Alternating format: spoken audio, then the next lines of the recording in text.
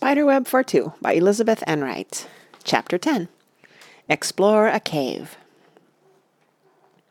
At midnight, when the full moon's bright, 1, 2, 3, and to the right, explore a cave well known to you. Remember cake crumbs. Find the clue. "I do wish," said Randy, "that they'd stop giving us clues that make it necessary for me to wake you up. I'd rather rouse a dormouse." "I'll wake up easy this time," promised Oliver, with a confidence not based on past performance. It was the date of the full moon. They had planned and arranged for the expedition, and luckily the weather was with them.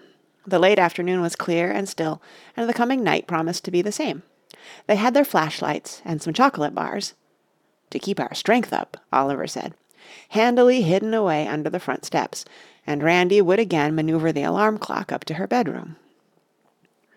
"I'll wake you about 11, she said, "because it will take a while for you to come to." Cuffy seemed surprised, even alarmed, when they expressed a desire to retire immediately after supper. Father wondered if they were coming down with the flu. "We both feel fine," Randy assured him, "but we've done all our homework, and we just think we ought to go to bed early." Goodness knows it was the truth. "Miraculous," said Father, "but I can't help feeling that there's something behind it all." Randy smiled sweetly and kissed him on the brow. The burring of the alarm clock at 11 was a horrid shock. Randy did not feel that she had had more than a moment's sleep and rose, groaning and reluctant, from her warm bed. Oliver proved just as difficult to wake as he always had on such occasions, and was only brought to comply by a threat of cold water in the face. But before very long they were on the way, gliding along the moonlit road on their bicycles. "Thank goodness the snow's gone," said Randy. "We would have had to walk the whole way." The moon was hard and bright, high in the sky. The stars seemed smaller than usual, tiny, flinty specks. Fortunately there was no wind. The bleak and leafless woods hardly murmured as they rode between them. The two bicycle lights wavered along, side by side, like two unsteady fireflies. "It's a little spooky, isn't it?" said Oliver. "Don't you think it's spooky, Randy?" "Of course not," scoffed Randy. "Just these same old woods and this same old road." When they had parked their bicycles at the roadside, though, she felt less confidence. It was spooky. The woods were so dark, moon-spangled only here and there, and the dead leaves made such a rustle as they walked. For some reason one does not like to make so much commotion in the woods at night. Their flashlights were a help, sending beams along familiar vistas.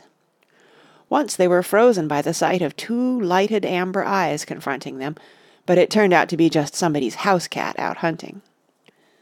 Still, their steps quickened after that, and soon they were climbing the long hill on the other side of which the cave was hidden. It was indeed a hidden cave, for when at last one descended to the sandstone ledge on the other side, it was not to be seen. It lay concealed behind a wall of junipers, and to reach it one must push one's way through this scratchy thicket.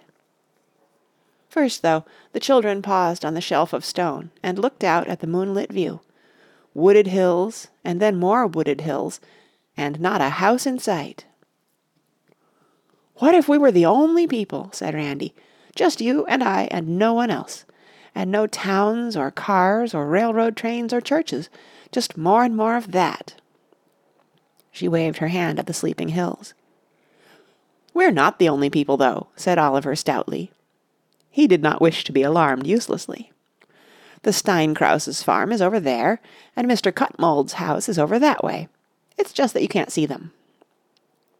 "But if we were," said Randy, "if we were prehistoric then, pretend, and this region was alive with dinosaurs, and the cave had pterodactyls in it."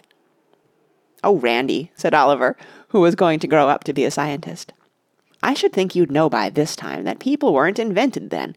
Only reptiles, all kinds, but no people. They didn't begin till millions of years later, when all the dinosaurs were dead." "Saber-toothed tigers, then," persisted Randy. "Mammoths and things like that. People were alive when those were. Suppose we found a saber-toothed tiger in that cave." "I'd kill him with Russia's scout knife," said Oliver, who had prudently armed himself with this weapon. "You couldn't. You wouldn't have a knife. You'd be a prehistoric savage."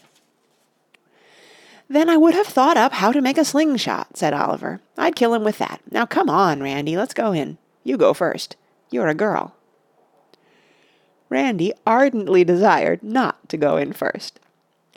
"In cases of this kind, the boy goes first," she said, and after a short, earnest argument they reached a compromise, and side by side, rather squeezed together, plunged through the scratchy juniper screen. Their flashlights illuminated the familiar cave, and there was nothing there to scare them.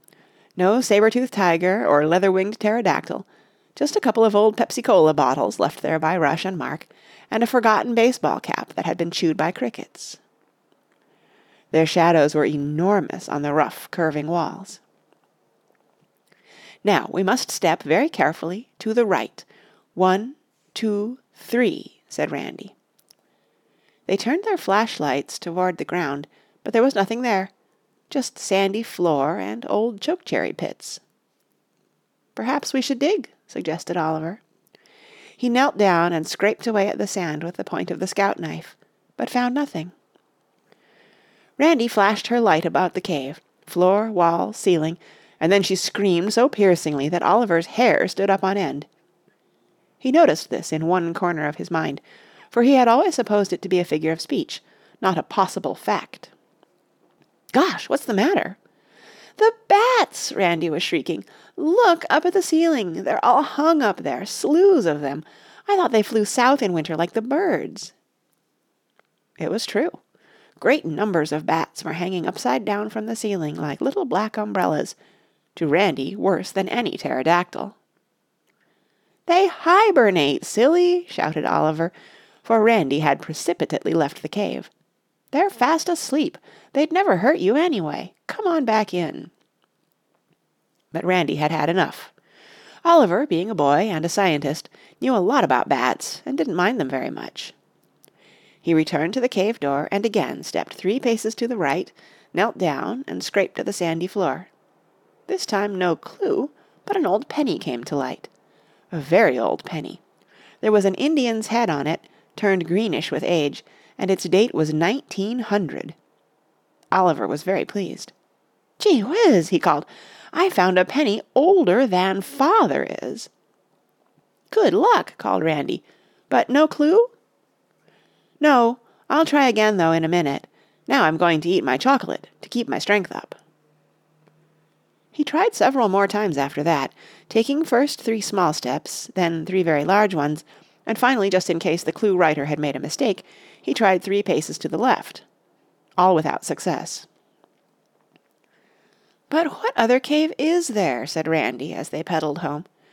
"There's that crack in the rock back of our house, but you can't really call it a cave, and it hasn't anything to do with cake crumbs. Cake crumbs, cave, a cave well known to us. Does it make you think of anything at all?" "Only about that cave in Tom Sawyer and the piece of cake that he and Becky Thatcher ate when they were lost in it, but that's just a fictionary cave. It couldn't be the one." "But it could be, I bet. Oh, Oliver, it might be in the pages of the book, don't you see? Somewhere in the cave chapter. Oliver Melendy," said Randy very earnestly, "you are much, much more intelligent than I am." "Wait till we see if it's right. Where is the book, anyway?" "In the office, I think. I'm not sure." John Doe growled from the kitchen when they came in, but they were able to reassure him before he barked. They crept up the stairs breathlessly, whispering to Isaac so that he'd know who they were and not bark either. In the office the moonlight lay in bluish rectangles below the western windows, one rectangle bent and touching a part of the bookcase, but Tom Sawyer was not among the books that were silvered by its light. "And of course it wouldn't be by this time," said Randy sensibly. "An hour ago it would have been shining over here about, or here.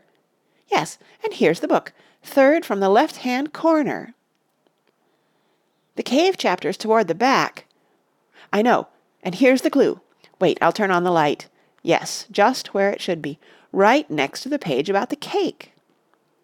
What does it say? Shh, whisper, come closer.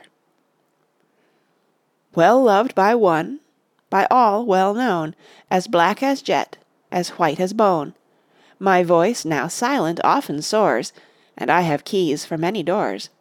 Among these keys is one for you. ABC. Unlock the clue. I don't get it, said Oliver. But I do, said Randy, her eyes shining. And as Oliver watched, she walked straight over to Rush's battered upright piano and struck first the A key, then B, and last the key of middle C. Middle C gave a peculiar twang like a broken harp string, not at all its customary sound, and leaping onto the piano stool, Randy lifted the lid of the old piano, reached down among the dusty strings and felts, and drew out a blue paper. Oliver, meanwhile, hopping up and down in a dance of joy. Before they could read that message it contained, however, they were interrupted by the appearance of Father and Cuffy, who came up the stairs in their bathrobes, much startled, to say the least. "What in the world?" began Cuffy. "Aha," said Father. "I sensed a mystery in all that early-to-bed performance. Now, how about an explanation?" Randy and Oliver had a hard time making their midnight activities sound reasonable or even plausible, and Cuffy was little or no help. "Not only playing the piano at 1 a.m., Mr. Mellandy, but searching people's pockets, if you please, and looking for Chinese statues in the middle of the night, breaking china, spending days and days in graveyards. I don't know what ails them or what they're after. I declare, I do declare. Now they'll be no good at all in school tomorrow." "Tomorrow night, children," said Father, "you will go to bed the minute you get home from school. Is that clearly understood?" Yes, they understood that, and when he spoke so firmly they knew there was no use in pleading. "Is it for punishment or for our health?" whispered Oliver as they went downstairs. "Both, I guess," said Randy, "though he doesn't seem very cross. Not half as cross as Cuffy, and not half as surprised either. Do you suppose he knows?" "I think maybe he might," said Oliver. A few minutes later, Randy managed to slip into his room and read him the latest clue. "Between two roofs, and high and dry, with dust and spider webs I lie, and watch the winter creeping by. But think of speed and summer breeze, of winding roads and flashing trees, new fields to conquer. Think of these." Said Oliver. "It must be in Carthage or Braxton or some other place where the houses are close together. How else could it be high up and between two roofs?" "I think it's poorly worded," said Randy critically. "How in the world can it be high and dry if it's out in the open like that?" "Maybe they've put it in a tin can or a bottle or something," said Oliver doubtfully. "But goodness, there are hundreds of houses. We can't just go climbing up on all the roofs around here." "Anyway," said Oliver, "we did all right tonight. 2 clues inside a minute just about. Pretty good." "Yes, it's certainly a record. Oh, help! Here comes Cuffy. Good night. Sleep tight." Randy vanished down the hall. End of chapter 10, read by Kara Schallenberg, www.kray.org, on Friday, January 3rd, 2014, in San Diego, California.